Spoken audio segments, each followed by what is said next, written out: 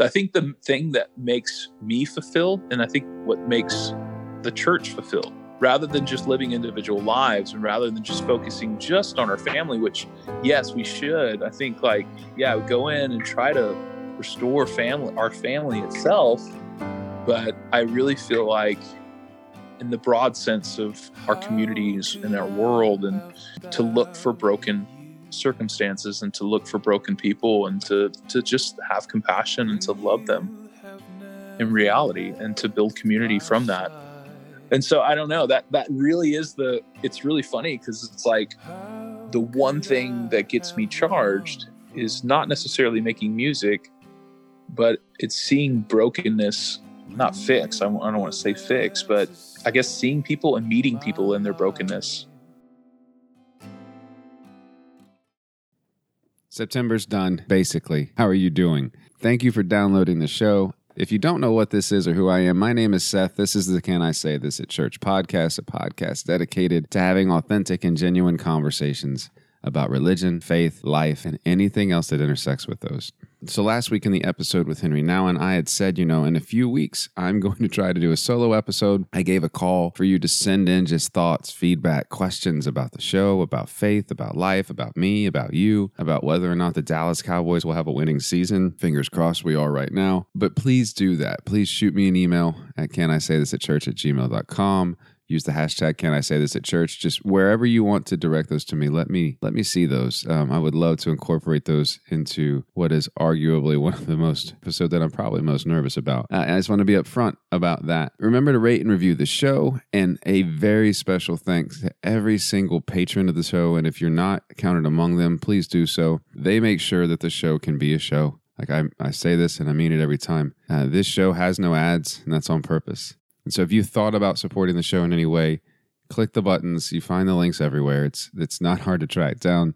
You show notes or website, wherever you want to go, and consider supporting the show for as little or as much as you can, for as long or as short of a time period as you can, because I know people's lives change. I would love to greet you there and tell you thank you. Today's conversation is with one of the patron supporters. So Matt Tipton is a musician. He's a pastor. He's an artist. He's a father. He's a husband. He's a human. He's from Texas, which gives him at least 20% more, street cred. And that's not fair if you're not from Texas. And I'm sorry. I'm really sorry. But Matt, his music just touches me. And I've used his music in a few episodes in the past. He's been gracious enough to share those. And it is a privilege to bring him onto the show to talk a bit about his story. And so here we go. Part 3 on Patreon Conversations with Matt Tipton.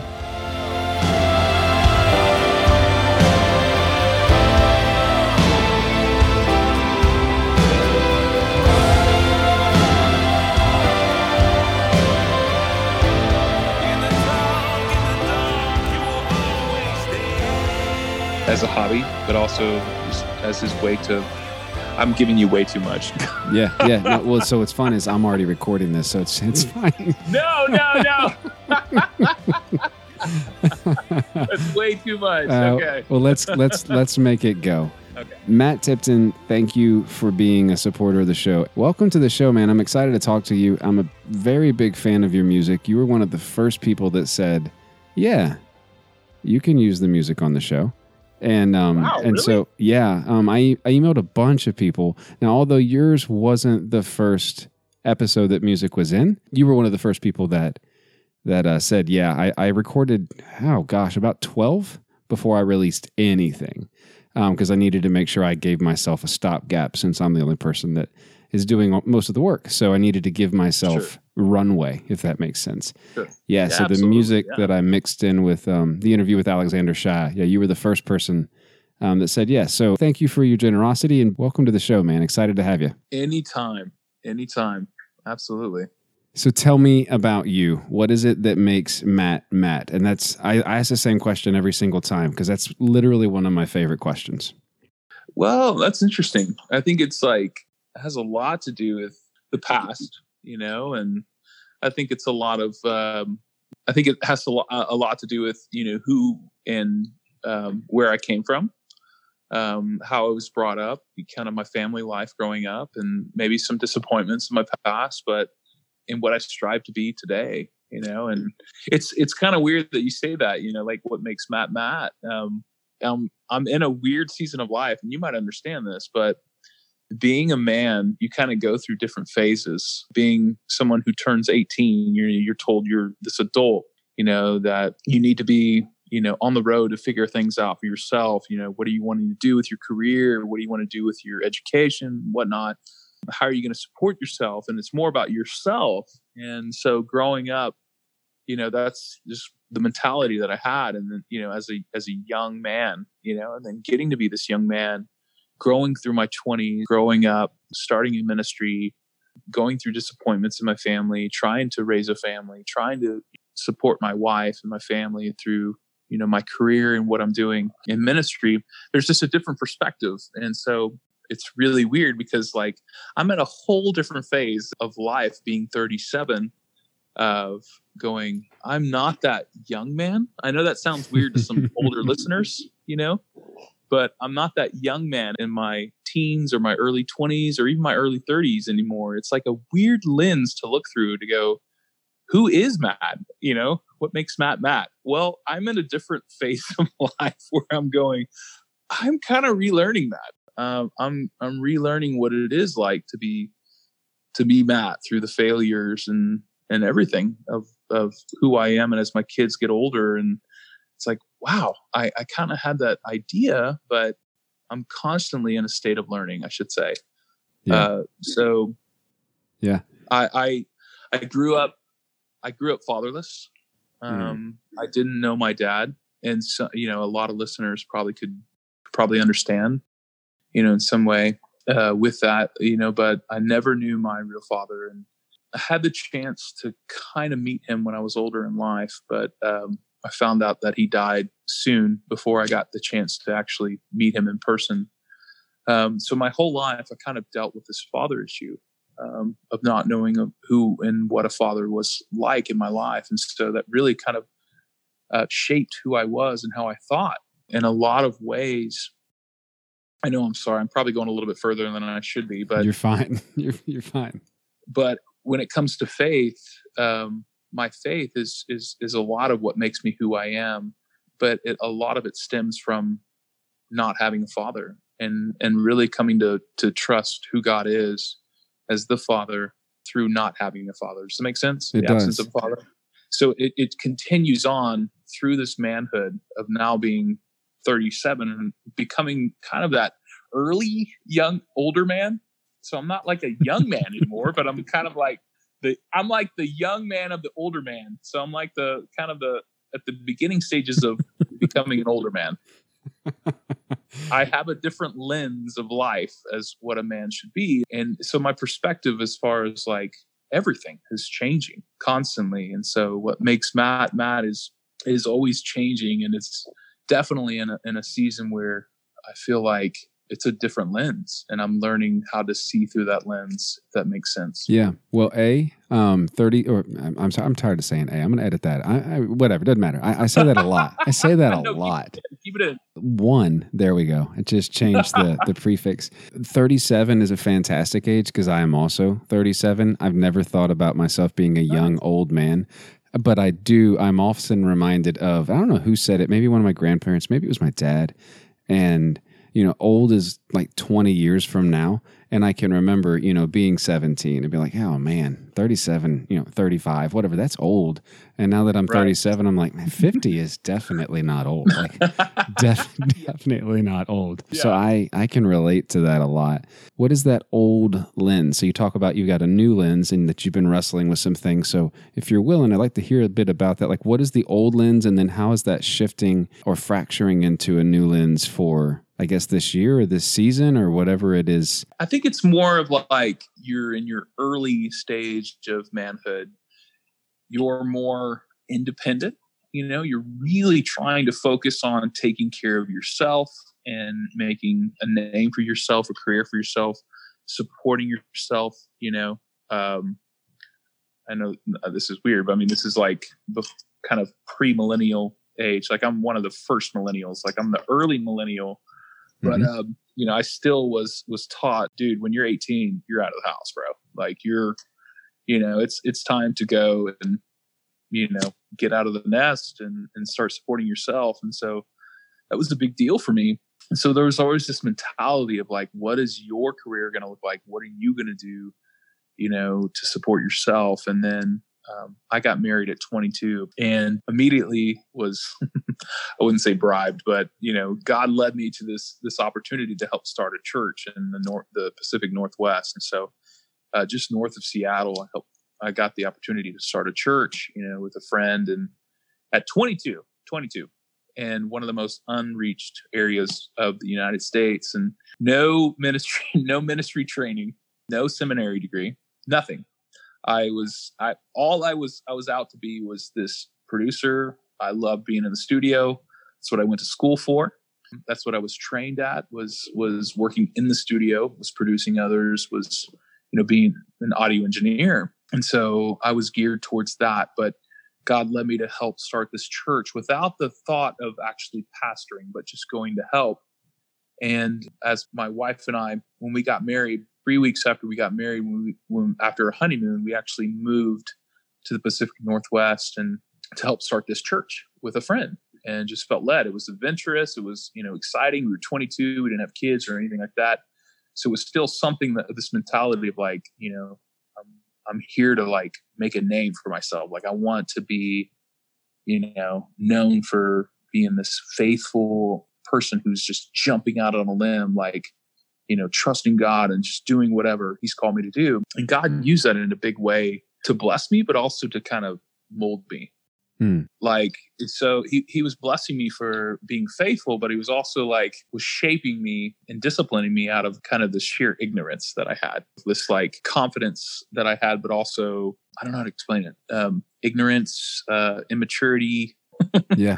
How long did you pastor there? Or did you just produce there? Like, were you preaching? Were you singing? Like, what were you doing? Well, my youth pastor was going to be the actual church planter. So he was going to be the senior pastor, and he wanted me to come along and ask me to pray about it. And as a young man, I thought it was adventurous. So I thought, I'd talk to my soon-to-be bride, soon-to-be wife, and see what she thought about it. We both agreed and felt called and led. And so my job was going to be an intern at Mackey. And so this was in the Pacific Northwest. And so my job was not to be actually full-time or to be employed by the church. But what happened was, on my way up to the Pacific Northwest to Seattle, after our honeymoon, we drove up and we spent 4 days traveling in a car, taking whatever we had, which is barely anything. We didn't really have, a lot. We didn't have, beds or anything like that. We had maybe a dresser and a table and a TV and some clothes, and it was pretty embarrassing. And we were going to move into this apartment complex that was 659 square feet. And on our way up there, my wife was planning to be an accountant for one of the big four. There was Ernst & Young that was in Seattle. So she was going to be starting at Ernst & Young in Seattle. So that was her occupation. But my occupation was, I was planning to just go and be an audio engineer, to go and produce, to kind of start my career in Seattle. But on the way there, the guy who was starting the church called me and said, "Hey, Matt, we're raising a lot of money, and I would love for you to come on full-time on staff to be our music production guy." And so I thought, can I call you back? So, so hours later, called him back, and I was like, "That sounds really cool. I don't really know what you're wanting from me." And he's like, "Well, we can talk about details, when you get here." And so got to Seattle, talked to this individual. His name's Chris, amazing guy. Talked to Chris and said, "Hey, okay, I'm willing to be a part of the team full time." He says, "Great. We'll talk about it more when we get here." And it was funny because in my heart, I had no intention of ever being a pastor, ever being on staff at a church, never being a pastor. I just had no heart for it. I didn't know what that was like. I had never been to seminary. I'd never been to anything. And yet I'm moving across the country for what I thought was just this adventurous ride. But yet God was calling me to be a pastor. And when I started that job, I was basically put in a position where I was to build teams and to become this leader and to help form this church that didn't exist out of nowhere. And being so oblivious and kind of ignorant, which was kind of good in some way. God led me to starting to kind of love the church and understand who the church was. I never really knew who the church was, but through this decision, and faithfulness of trusting God and moving out of ignorance, God was kind of shaping my heart to have this desire and love for who the church was. And so out of that time in the Pacific Northwest and becoming on staff, I actually became one of the pastors of this church and led a team and saw it grow, got to be a part of something pretty incredible, but something I never thought I would be. Yeah. And that came from faithfulness, but also out of ignorance. And God really began to shape more and, he began to, make it real in my heart of who he was as Father more and more. Because at that time, moving to the Pacific Northwest, there was still kind of a distrust towards the father figure of who God was. Yeah. But him taking care of me, of him disciplining me, but also leading me into this position of understanding who the church was. Man, I can't tell you, it was incredible to bring me closer to this understanding of God the Father. And so what was missing in my life became even more real by taking this chance. And then that sent you from there. So did that whet your appetite to want to get into ministry? And is that because you're in Houston now, right? At least if Google is correct, you're in Houston. Yeah. No, yeah. Google's always correct. So how do you get to Texas? Are you from Texas? Did you go back or? Yes. You are from Texas. So, perfect. Where we came from a church where I used to help out in the youth ministry, and the youth minister of that church where I served felt led to start a church somewhere, and asked me to be a part of that team. And through that team, we decided the Pacific Northwest. And gotcha.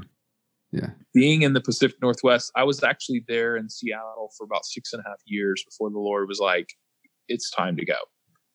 And then when I was kind of feeling called away, there was an opportunity in Houston back at the church I served at for being on staff as a worship pastor. And so it was really unique. I mean, to see how all of this played out, that here's the church I came from, and then I moved to Seattle, started a church, and then years later, feeling led away, only to return back to Houston to the actual church that I came from. Yeah. And I've been serving there ever since. Yeah. So curious, you've talked about what the church looked like or what the church needed to be. And I feel like you're talking about that church in the Pacific Northwest, but I'd like to break that open bigger. And so as a pastor, as someone of similar age as me, you'll read or you'll hear argued of the church's role should be this, or the mission of the church should be this. But I'm curious, what do you think the church should actually be busy doing on days that aren't Sunday? What should we be doing? Honestly, dude, I think it's interacting with people in circumstances that break our heart. I think it's trying to fix brokenness, regardless of what it is, whether it's people or whether it's circumstances. I think going in to restore situations is, probably the key element. I think the thing that makes me fulfilled, and I think what makes the church fulfilled, rather than just living individual lives and rather than just focusing just on our family, which, yes, we should. I think go in and try to restore our family itself. But I really feel like in the broad sense of our communities and our world, and to look for broken circumstances and to look for broken people and to just have compassion and to love them in reality and to build community from that. And so I don't know, that really is it's really funny because it's the one thing that gets me charged is not necessarily making music, but it's seeing brokenness, not fix. I don't want to say fix, but I guess seeing people and meeting people in their brokenness. So a question I haven't asked anybody in a while, because I haven't spoken to anybody from Texas in a while, but I've asked Sean Palmer, I've asked Derek Webb, Richard Beck, a couple other people. So you've got to choose now, and so I'm going to break the theological theme for a moment. So you've got to do either Whataburger or In-N-Out Burger. Which one is it? Because this matters. This could be heretical. Like it matters. Oh, dude, this is an easy question. It's Whataburger, dude. Are you kidding me? Absolutely. Yeah. I saw the news the other day that they were being bought by someone else. And I was like, oh, no. I'm like, oh, never mind. This is just venture capital. It's going to be fine. They're still making burgers. It's going to be okay. You're talking about Chicago. Yeah. Right? I think it's just some rich person with some money bailing them out. Has not taken place from my wretched state. I now walk in grace. For your love I can come. Your music, I've really enjoyed it over these past couple years, like especially Ephesians. I don't know why I come back to that often. And there's a track where you stop playing and you just hear like a preacher come on, you just worship God. And I forget what track it is, but it's one of my favorite tracks. Even my kids, like when we're driving, will turn it up and then they all just yell it with there. But I'm curious, as a musician, as someone, I also play music. I'm not extremely good at it, but I enjoy doing it. When I sing and when I write or when I play someone else's music, it changes the way that I view God in a similar way to how like having kids has changed the way that I see God. And you alluded to that a bit about, with God as Father. Yeah. When you're writing music or when you're worshiping with music, how does that break open pieces of God that possibly weren't there prior, or how has it in the past? That's a really good question, man. No, I think music is definitely... it's extremely, I guess, useful for me as a person of faith and somebody who's able to try, in a sense, I guess, communicate what's going on internally. It's a chance for me to, I don't know. It's a good question.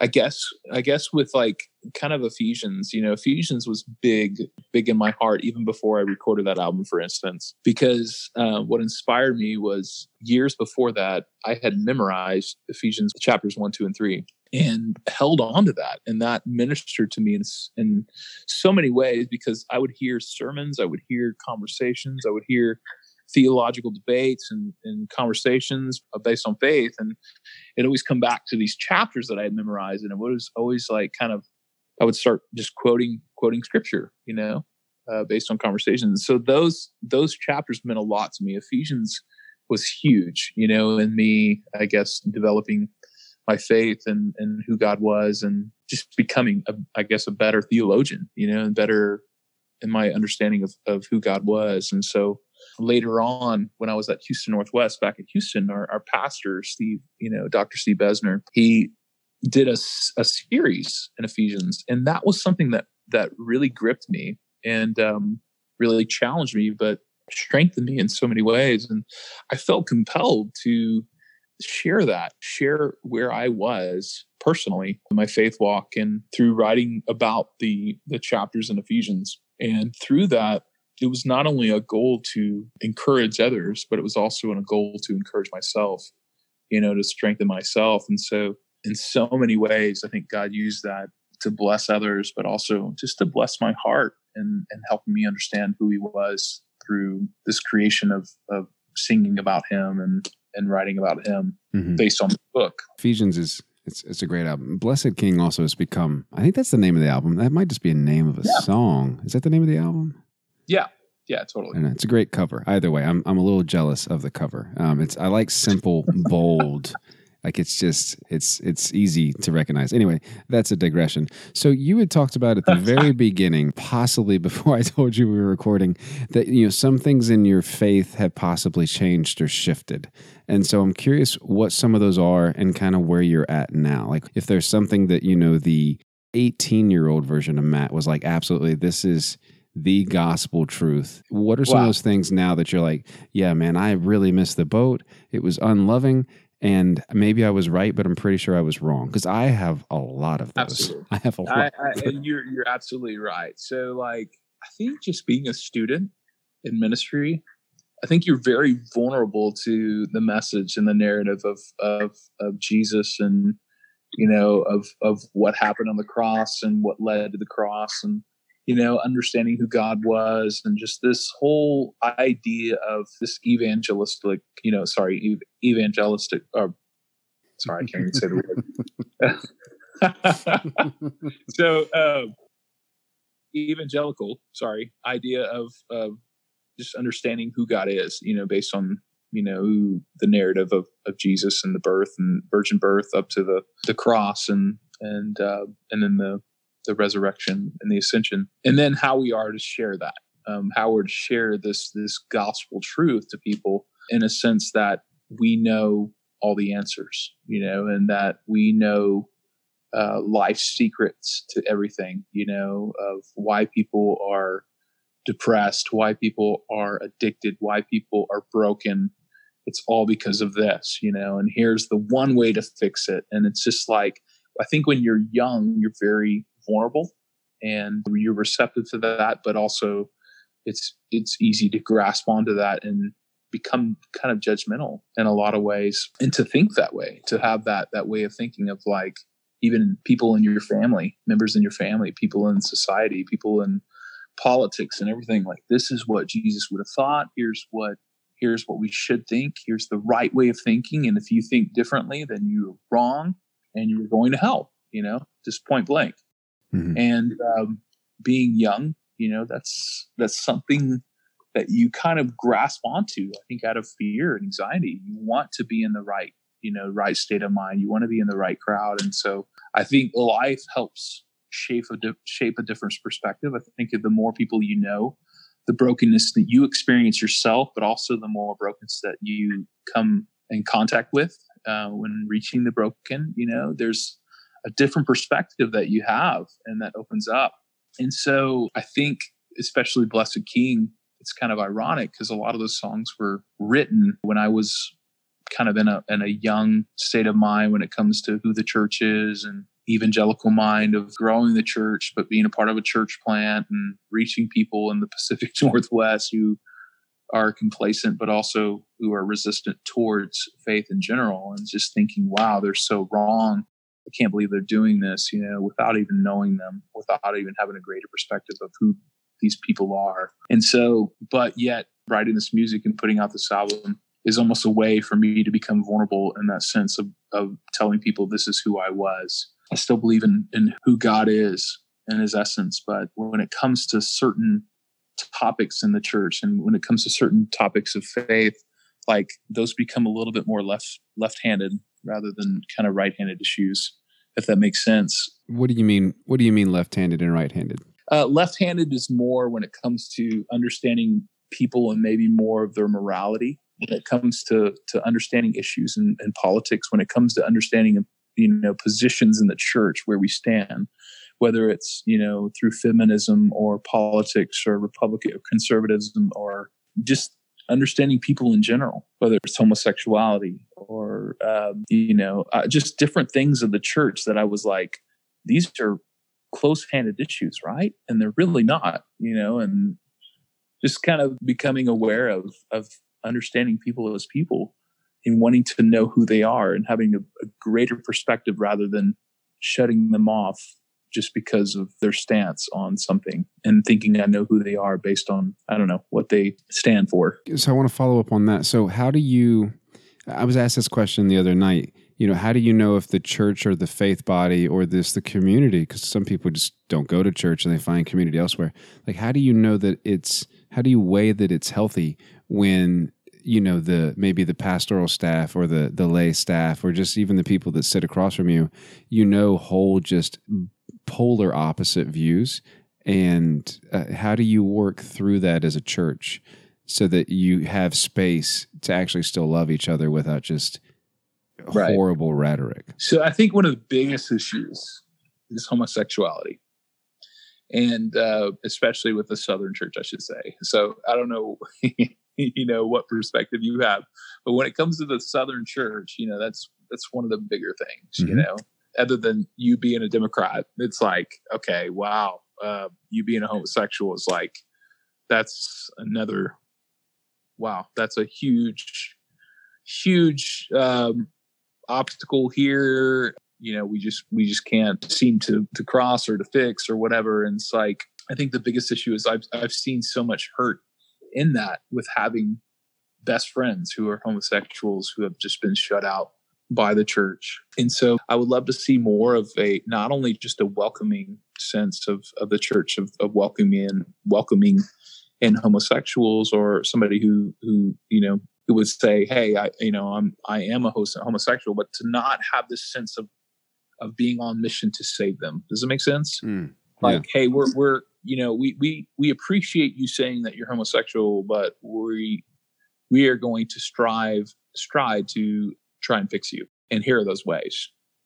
We're not going to allow you to be a member. We're not going to allow you to serve, but we're going to try to meet with you and try to work on this issue that you're having. And it just feels so much like a disconnect when it comes to mercy and service and understanding and compassion. And so it's hard. Yeah, I was talking with someone the other day. They actually. So you asked for my frame of mind. So I'm from Midland, Texas. Well within the Bible Belt, and then I went to Liberty, and it wasn't until afterwards. I did too. Yeah, you went to Liberty? Really? Yeah. When were you there? It was online. Well, it was online when I actually spent more money. Yeah, I got back. Yeah, sorry. I spent way too much more. I spent way too much money, but I met my wife. While I was at Liberty, so I wouldn't trade that for the world. Worth every penny. And I recently paid that off last October of 2018, which is a big deal. I can talk to people named Sally again without getting angry. For a while there, couldn't do it. So that's kind of the frame of mind. But someone had asked me, how can you hold, because I am entirely inclusive, like not just welcoming, like entirely inclusive, because I think hermeneutically we use and browbeat scripture the same way that people use to justify slavery or other things. And like there's just very few words that we hinge on in the New Testament and the Old, and we just forget the culture. And so what I told a friend that is a pastor, he's like, I just don't understand how you do it. He's like, I can be welcoming, but they just can't participate in something. And I was like, well, then you're not welcoming. Like if you want them to participate in sacraments, and I believe marriage is one, and you won't do that, then you're not welcoming. You can say you're whatever you want to say you are to make yourself feel good, but you're a liar. And he just stared at me. I was like, I'm not mad at you. I'm just trying to be honest. And I could say that because I didn't go to his church, and I go to a church that doesn't have an issue with that. So I know that there's some privilege there, but I'm curious. So what is next on the horizon for Matt? Like I saw recently, which I haven't finished listening. I've listened to it a few times, but I haven't finished. I like to chew on music. I saw recently you had, I think, a new single come out. But what is next for Matt? Like, where are you going? Where are you driving that car to? That's a good question, because honestly, I meet with a counselor just because, I think it's healthy and something that it really helps me in ministry in general. It helps me in my family and relationships and the way I respond to people, the way that I interact and whatever. It gives me a better perspective when it comes to life rather than just coping with things in the way that I think they should be dealt with, whether it's ministry, whether it's personal, whether it's my past or anything. I need a professional perspective to help me. So if anybody's listening out there and you are, resisting professional help when it comes to counseling, and you're just like, well, I can just do it on my own. I really think one of the most refreshing things is meeting with somebody professional that can give you a perspective in what you're dealing with, regardless of what it is, whether it's anger, whether it's anxiety, professional, ministry, frustration, family, or anything. It's really good to have that outside perspective who can tell you, hey, have you thought of it this way? And so where I'm getting at is meeting with a professional counselor and going through a lot of things. They realized that I was a creative person. They realized that a way for me to become excited, to become energized, was to create, and more specifically music. And so they said, well, why don't you turn your therapy or turn what you're going through into music? Why not talk about and be honest about your emotions and your passion and being expressive through, creativity, and that hit me. That was a long time ago. That was probably, 11, 12 years ago. And from that point, I've never stopped creating. And so regardless of what it is, whether it's about my faith, whether it's about who God is and his nature, whether it's about what I've learned through scripture or ministry and my love for God, or if it's just my life, if it's my going through my family or my past or struggles, and being honest and open about the struggles I go through now, whether it's habitual struggles or whether it's emotional struggles or whatever. It's like music is a way for me to kind of utilize music as therapy. If that makes sense. So I view music and melody as therapy in a way. And so I constantly create. And so if I want to be vulnerable with people, it's almost like, here's my way of being vulnerable, and showing vulnerability is creating music and releasing it to the world. To say, I don't care what you think of me, but this is who I am. This is the real Matt, and it's through my music.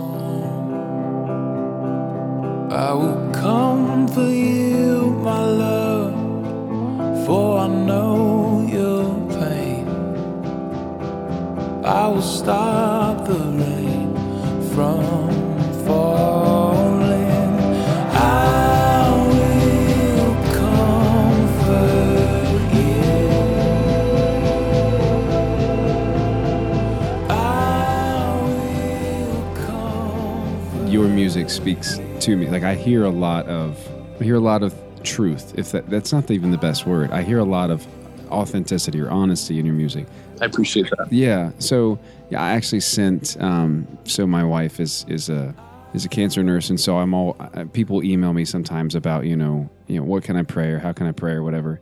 I don't even know why, because I don't come from any position of authority. But what I send them is that I Will Comfort You song over and over, and I can't tell you how many people have emailed back, and they're like, this was the right amount of not trite and wordplay, like the right amount of truth, if that makes sense. Because you can really overdo it when you're trying to comfort someone, and I don't mean that as a play on words. It's just the best word. So I want to end with this. Where would you send people to that either want to get a hold of your music, want to message you maybe and say, hey, what are you doing, or how can I hear more? Where would you send people to, Matt? I would totally send them to anything that's more of their digital platform of listening music. So if it's Spotify or iTunes, or if it's Bandcamp or anything where they go to support music that they love, I would definitely say Spotify is a big one.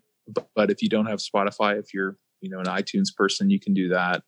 But really anywhere, there's YouTube, there's anything. So I'm not really, I don't know how to say this, but I'm not motivated by money. And so I'm not motivated by listens. I'm not motivated by like, wow, I need to get more downloads, or I need to have more people, be followers or anything like that. I'm not motivated by that. So money's not a big issue. So whatever you feel led to listen to, if it's YouTube, listen to YouTube. I'm on there somewhere.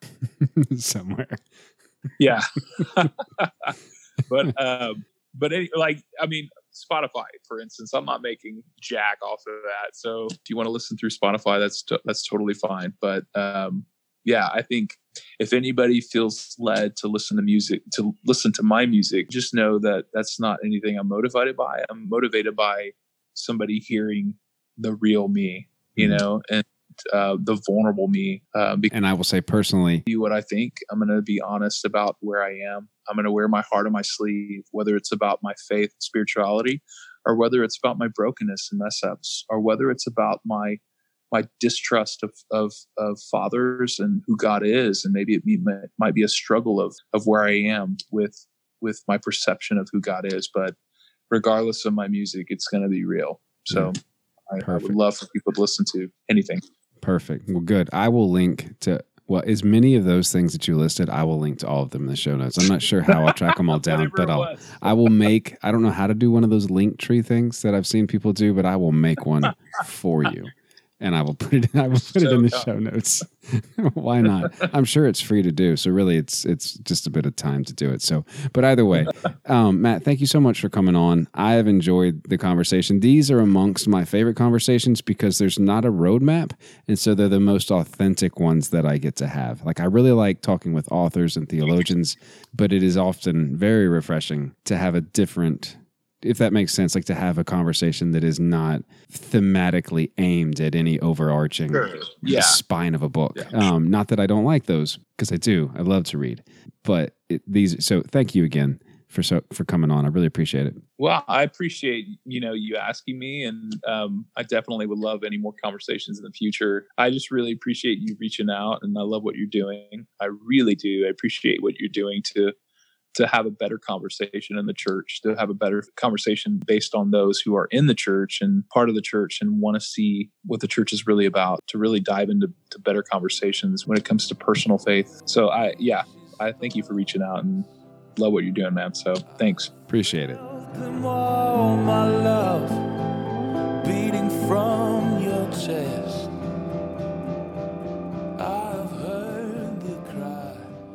I love these conversations. I said it in the interview, and I meant every single word of it. These conversations with the supporters of the show, be them here and the willingness of those to share their story a bit in part in such a public way. So be those conversations here or all of the ones that I have via email or social media, some of them on the phone. They are some of the most life-giving conversations that I have, and it's a privilege to have them. So I want to leave you with two things. I would like to leave you with some new music from Matt, and so that will get started in a second. But at Matt's website, which you'll find links to in the show notes, he's got a quote from Alphonse de Lamartine, and it says, "Music is the literature of the heart. It commences where speech ends," and I find that to be so true. At times when I don't have words to say, there's almost always a song that I can find or music that I lean on that helps me express something that I needed to get out. It's healthy. I look forward to having Matt back on in the future, hopefully. We talked about some things after the fact that I think is a fascinating topic about the intersection of, music, your true self, trauma, and mental health. And so hopefully that will happen. So I hope you all have a great week. Let's listen to this music.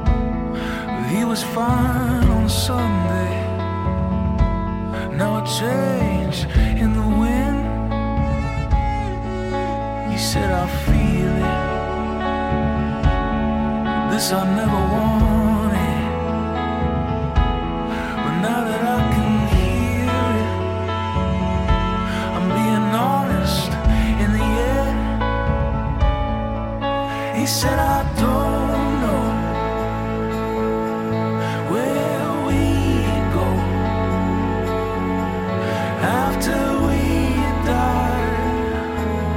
I'll be alright. She said, I don't know, but I'll be here tomorrow, and you can see me with the sun in your eyes, with the sun in your eyes.